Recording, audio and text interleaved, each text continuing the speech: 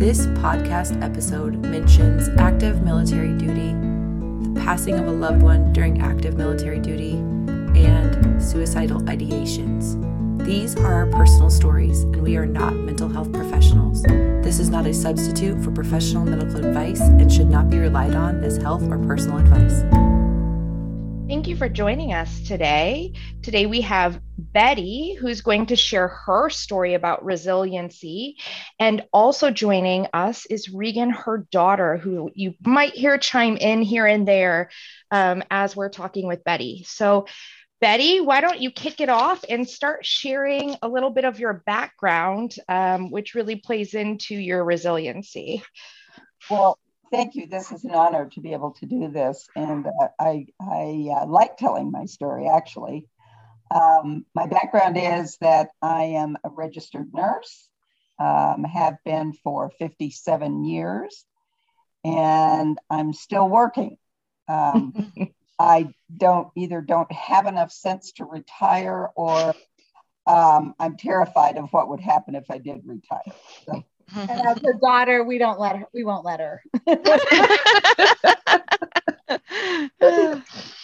So that's kind of my background. I was born and raised in Chicago, Illinois. I had a mom and a dad and a brother. We moved to California when it was still nice in 1961. And there I stayed for a long time. I went to nursing school there and actually met Regan's dad, the love of my life, my drop dead gorgeous Navy pilot husband. Mm. And we were married in 1966. We had 3 children, James, or Jimmy, Shannon, and Regan. And that was the total of our family. Biff was a Navy pilot. He graduated from Arizona State and immediately went in to be a hotshot pilot, was stationed at Naval Air Station Miramar, which you may know of as Top Gun School in San Diego. He was not a Top Gun, but he flew a hot jet, okay? He started off as a back seat in the F-4 Phantom, which I don't even think they're around anymore, but F-4 Phantom, and he and his pilot shot down 2 MiG-21s, which during the Vietnam War was not easy to do. They only got credit for one, although they're pretty sure they saw it go in the ocean. It couldn't be verified. So anyway, that was in 1969. So let's fast forward now, can we? Mm-hmm. So let me take you to June 9th, 1971. And I was in Phoenix visiting my in-laws. We were stationed at Naval Air Station Lemoore in California. And I was visiting my in-laws. It was a nice, warm June morning in Phoenix. But you could still have the doors open. So I had the door open. I think I was making scrambled eggs for the kids and had a clear shot from the kitchen right to the front door. So mom and dad had gone off to work. Some of the in-law, brothers-in-law, sisters-in-law, blah, blah, blah, they were around, but they were still sleeping. The kids were up and running around, and I'm cooking breakfast, and I look out the front door and I see 2 uniformed naval officers coming up to the door. I knew instantly, okay, it could only be, and Biff, his name was James, Lieutenant James Borst, Lieutenant Commander James Borst. He'd already gone. He left on the 29th of May. So here we are 10 days later, and I see these naval officers coming up. And anytime you see that in a movie, they dramatize it, but it's filled with drama. Mm-hmm. Mm-hmm. So I immediately went to the door and I looked at the guys and I just looked at them and I said, I wasn't crying, I was just calm. And I said, is he dead or alive? And they said, can we come in? And I said, yeah, you can come in, but I need to know, is he dead or alive? And they came in and they, very officially said, your husband, Lieutenant James Raymond Borst, was killed in the Philippines on the 9th of June. And I sat down and I said, okay, here's the deal. I know that I'm entitled to a lot of stuff and I need it all. And the CACO, they're called Casualty Assistance Calls Officers, shortened to CACO. And so the CACO said to me, Mrs. Borst, don't you want to sit for a minute? And I said, I really don't have time to sit. I need to get this going. I said, because what you need to understand, and I feel very sorry for you, is that my in-laws decided last night they were going to get a divorce. So I looked at this poor guy and I said, can I get you a glass of water? All right, it's only 8:00 in the morning. Can I get you a beer? But anyway, we went over some of the things that I knew that I needed and was entitled to.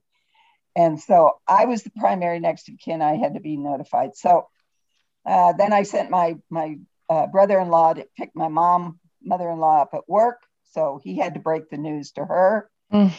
Father-in-law was off. We didn't know where. And so we had to wait for him to come home because they had to notify primary next of kin and secondary next of kin, his parents, right? So that's what we did. And I had, so I'm, all of a sudden, I'm starting to get phone calls. I'm making phone calls. I'm calling people. I'm trying to tell them what I need. I wanted to know when was I have a body, and all of that stuff is going on all at once. Okay. And Regan, my daughter, was a week shy of her first birthday. And people started coming to the door as soon as they knew. So let me just share a little bit about this little girl here. People came to the door, and of course they were very sad. I was still very calm. I didn't cry for a long time. But this little sweetie pie, who was barely walking on her pins, would go to the door and she'd smile and she'd hold her arms up. And all of a sudden, in the midst of all this death, here was this sweet little girl who was life. Such a dichotomy, I just, she probably doesn't realize how much resiliency she gave me. Okay. So let's kind of fast forward here, and it's her birthday, and I'm cutting birthday cake. My son Jim was 4.5. My daughter Shannon was 2.5, and little Riggy, she's having her first birthday. So I'm cutting birthday cake. I'm making funeral arrangements because now I found out I do have a body. Okay. So we get the body.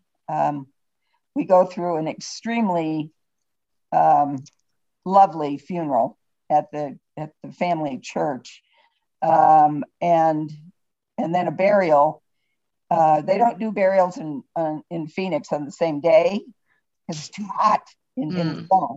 So funeral one day, cemetery the next day. Some good friends came in and took care of the kids for me, but I decided my son Jim needed to go to the funeral with me. And there wasn't a dry eye in the place when the naval officer, who was a good friend of mine, presented my son Jimmy with the folded flag. Now, that flag folding is everything that you see. And I have that flag right here in my house. Okay? So I had a friend. I had a really good friend, and she had known my husband since they were 5. And she tells me they used to take baths together. So I guess I'll have to believe it. And I love her to death. She was a pest. She said, you need to get your hair done. I said, no, I don't. She said, you need to get your hair done. I've made you an appointment. You're getting your hair done and we're going to lunch. So, she kept me going. She made me get out there. She made me go to lunch. She made me come to dinner. She really was a good pest, actually. And But one of the fun things that she and her husband did was to invite me to go down the Colorado River about 2 months after my husband was killed. Now, you may think this a little strange. Here I am, a new widow, 3 little kids. But I thought, this might be the best thing to get me through something. Now, secretly, I think at one point in time, I wanted to die on that river. Mm-hmm.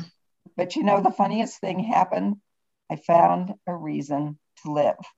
Mm. And I have been down the Colorado River 7 times since 1971. The most recent trip was in 2013 when I was in my 70s. Wow. I was 28 years old when I was widowed, and I ran the Colorado River 7 different times over the years. And the sad part is I never got to go do the Colorado River with my children. Mm. I survived the next day, and I'm going to be honest with you about this too. I survived the day after being notified because Regan had to have her diaper changed. So I had to get up to bed, change the baby's diaper, and then, guess what? They had to be fed. Mm-hmm. So, it was day to day things. And I don't remember thinking about anything except we're going to make it. We're going to make it. We're going to be okay. It isn't going to be as much fun as I planned. Yeah. Okay. We're going to do fun things. And so then, I've always said this. So I had to go back to work eventually because I did need to support them in addition to the widow's benefits that I was getting. Mm-hmm.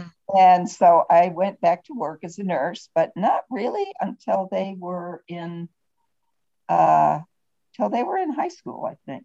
Or no, maybe it was sooner than that. They were in grade school and I went back to work. So work kept me going. And the kids were the kids, they got speeding tickets. Not easy. Things got broken around the house. They had friends that I really didn't approve of. But, we made a good life. We truly and honestly made a good life and stayed in Phoenix for a very long time. And then I moved up in 1992. I said, I'm tired of the heat. Mm-hmm. And I moved to Prescott, Arizona. And I have been here ever since then. And I'm, like I say, I'm still working. So resilience, I didn't even think about it. I didn't think about it. I just said, we're going to make it the best life that we possibly can. And I had some abusive parents. So I said, okay, it stops here. No more abuse. And I kept that promise. So I have been in Prescott, Arizona, or Prescott. If you're from here, you call it Prescott. Yep. And and I am still working for a home health company. I don't do that day-to-day hospital stuff because I paid my dues. I don't need to do that no more. And my great love in nursing was cardiac nursing. And I did a lot of that, a lot of ICU, a lot of intensive care and a lot of progressive care units. And to this day, I still go into senior living homes and give cardiac talks. So, wow. So that's some of the fun stuff that I do. And can you tell us a little bit about, I go to the Colorado River a lot. I am an Arizona native. Yay. But I didn't know about the Colorado River until like 10 years ago. I won't tell you my age because that's embarrassing. I didn't even know it existed. I don't look at maps. But can you tell people what that means when you say that you're going down the Colorado River? What does that entail? Okay, so let's go back to 1971 here for a couple of minutes. I knew that the Grand Canyon was in Colorado. I knew that. Grand Canyon was in Arizona. I'm sorry, was in Arizona. But I did not know. I had to ask. So are there rapids on that river? I asked. Mm-hmm. And I said, and where does that run through the Grand Canyon? Am I right about that? And they said, yeah. So I said, oh, okay, now I know. Well, now I really know, but I didn't know. So when you run the Colorado River from the beginning to the end, you start at a little place called Lee's Ferry, because Glen Canyon Dam, which was built in the 50s, much to the consternation of a lot of people, that kind of almost took away the wild and free river that the Colorado was, because the Colorado flooded great areas, okay, before Glen Canyon Dam, before Hoover Dam too. Yeah. You put in a place called Lee's Ferry, and you run down that river in a pontoon boat or in a small pontoon boat, and there are motors, or you row, and it's 320 miles through the most beautiful, beautiful place on earth. It's my favorite place in the whole world. But it's 320 miles. It takes 10 days. Wow. There are rapids that run from a 0 to 10. And if it's a 10, it's a biggie. And I was even thrown out in a number 10 rated Wow. rapid. But here I am. So that's a little more resiliency. I put my feet, what I thought was downstream, held onto my river hat, popped up after being in a washing machine, gave it a thumbs up, and I realized that my feet were pointed in the right direction, and I had my hat, I still had my sunglasses. So. Which However, trip? I will tell you, that was a little bit of a rough patch there, and I may have had too many cocktails that night. Now, was that in 1971 or was that a different trip? That was a different trip. That was probably a trip in 1972 or 73. 1971, I managed to stay in the boat. You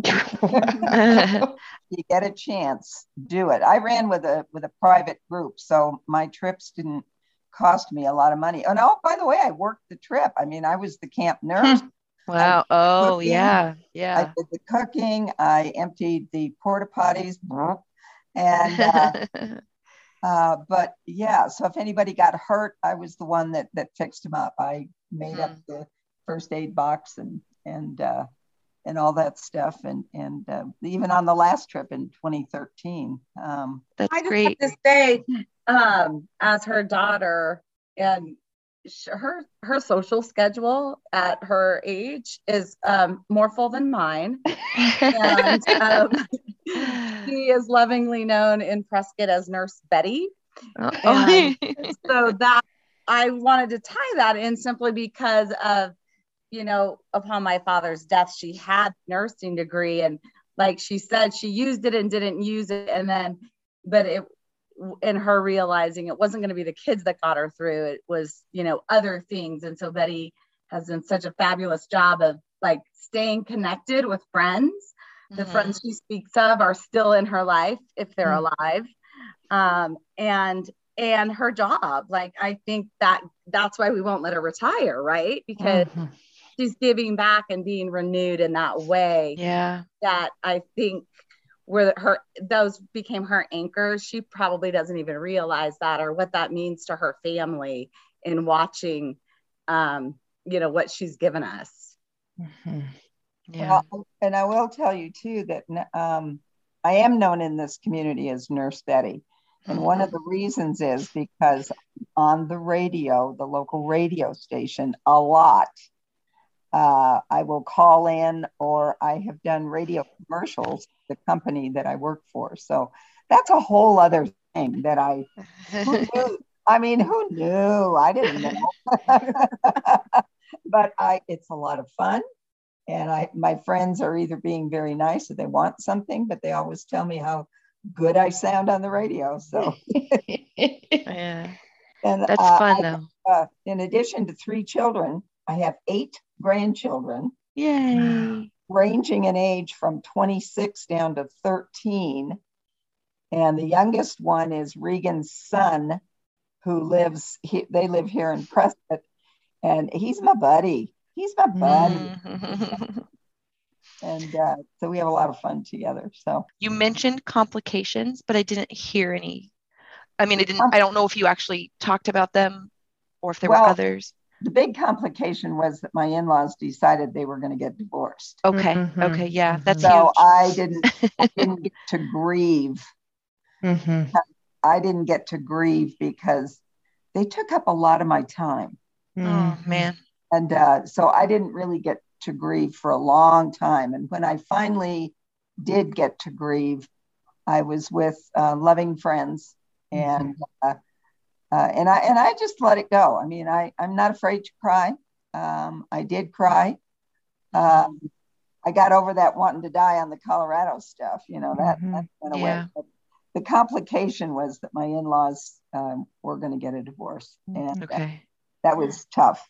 It was a pretty devastating. And what the funny thing that she left out when she said we didn't know where the father-in-law was, I almost piped in and said he was probably at the local bar. And when he came home and notified, I mean, he's a big man, and I knew this was going to devastate him. So I put my arms underneath him, and he was easily close to 300 pounds. And I knew that when I told him that he was going to collapse, and he did. And it took everything I had to hold him up. And he turned to my mother-in-law and said, "You killed my son." Oh. I guess I didn't need to punctuate that, but wow. Yeah. So there was a lot on my plate, and the children were the least of the worries because they were doing okay. They were eating and sleeping and pooping and doing all the things kids do. And, baby needed her diaper change. So there you go. Yeah. But that was the complication. And I kind of made it as almost a punctuation, but it was a big deal. It was a big deal in the family. And they didn't recover. The big deal was that Biff, that was what he was called, died, and they never got over it. Yeah. Well, he was the eldest of 5. We didn't insert that, but like the eldest of 5 and a Navy pilot. And so, and I think the other thing, she touched on it, but I mean, his siblings were in high school too. So, the span was large between him to the youngest. And so when she said they were still asleep, like they were like high school and college students, and they using a brother. So, but that is huge. Yeah. To decide right before a passing, but also it happens often right after a passing that people make that decision too. So that's why I asked if they still got divorced, because I thought maybe that it made they said changes. They thought they were going to stay together, but they couldn't do it. They couldn't get together, and they're both gone now. And there's no grandparents around. I'm the grandma, for heaven's sakes. I'm the grandma. So, you found out your husband died, and then you're like, it's like survival mode, right? Like, I am going to do this one thing. I'm going to diaper the baby. Now I'm going to feed people. It's like this, routine. And then you go on this Colorado River, and you haven't been able to really grieve because you're in survival mode. There's chaos going on with the family, but and you're trying to, like, your kids, you're like, okay, they're normal. You just keep going through the motions right here. And then you go on the Colorado River trip, and it's, I don't know, you have like this clarity or something. Like, what was it that, what it was that like kind of brought that out for you, that like sense of, I don't know, maybe purpose or clarity, or like, we're going to be okay? Well, here's the deal. That river has been flowing through that canyon for thousands of years, millions of years. And on the Colorado, there's one spot where you go through some rocks that are 2 billion years old. And I looked at those rocks and I thought, they're still here I might live to be 80 or 90 years old, but I'm going to be as tough as those rocks. Mm-hmm. And those rocks were shiny and glistening in the sun. And I said, that's my inspiration. I'm going to be just like those rocks. I'm not going to be hard, but I'm going to be tough. I'm going to make it. And the kids and I are going to make it. There isn't any question in my mind. And that, I remember very clearly thinking of that. And I think that may have been the first time I cried on the river. So you see, that Colorado River has, she's a flowing and so am I. Yeah. We have a lot of people who talk about the importance of nature in like healing, in resilience, in all of those things. It seems to be a common thing where people, for some reason, nature really resonates and brings us like a sense of like, whew, okay. Yeah. And peace. Yeah. That's something else that I think I've heard a lot in your story that is so prominent and important to you is community. Even when you had your friend who was pest, you know, like she's a pest because you're like, no, just leave me alone. But between, you know, that friend and the other friends, your avid social calendar, your family that you have, you know, like all of those is so important to who you are and what you do, your job, all of it, like that community surrounding you. Yeah. Well, you know, they say if you can count your friends on one hand, you're blessed. Yeah. Well, I have to use two hands and a couple of toes. Okay. So I really am blessed. I am blessed. And, you know, God has blessed me with health and a strong faith. And that kept me going too, was my faith. And 3 fabulous children and now 8 grandchildren that when I say, oh gosh, I think I'm too old to do this. My youngest grandchild just jabs me and says, take that back. So it's a real blessing. I've lived people would say I've had a hard life. And I don't see it that way. I don't see it that way.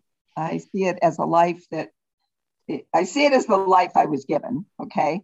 Yeah. And the choices that I made it a great life, a wonderful life. Yeah. I try to live it each day to the fullest. And then that's, you know, there's not a whole lot else. And, you know, when I depart this life, just say, gosh, didn't she have fun?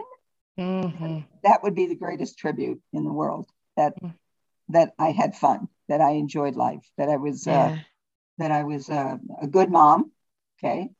That I was a good wife, that, you know, that I kept my faith, and there you go. I don't know what else could I think that's an incredible way to wrap up our whole, like, I don't want nobody say another word.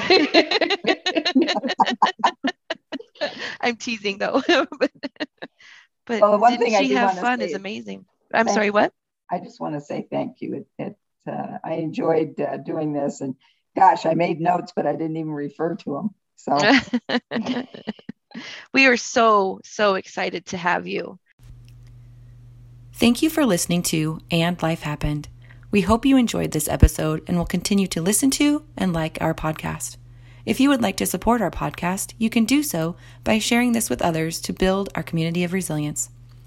To stay updated on the latest information, please follow us at @and_life happened on Instagram. If you would like to share your life happened story of resilience, please complete the form in our Instagram bio. These are our personal stories, and we are not mental health professionals. This is not a substitute for professional medical advice and should not be relied on as health or personal advice. Thank you.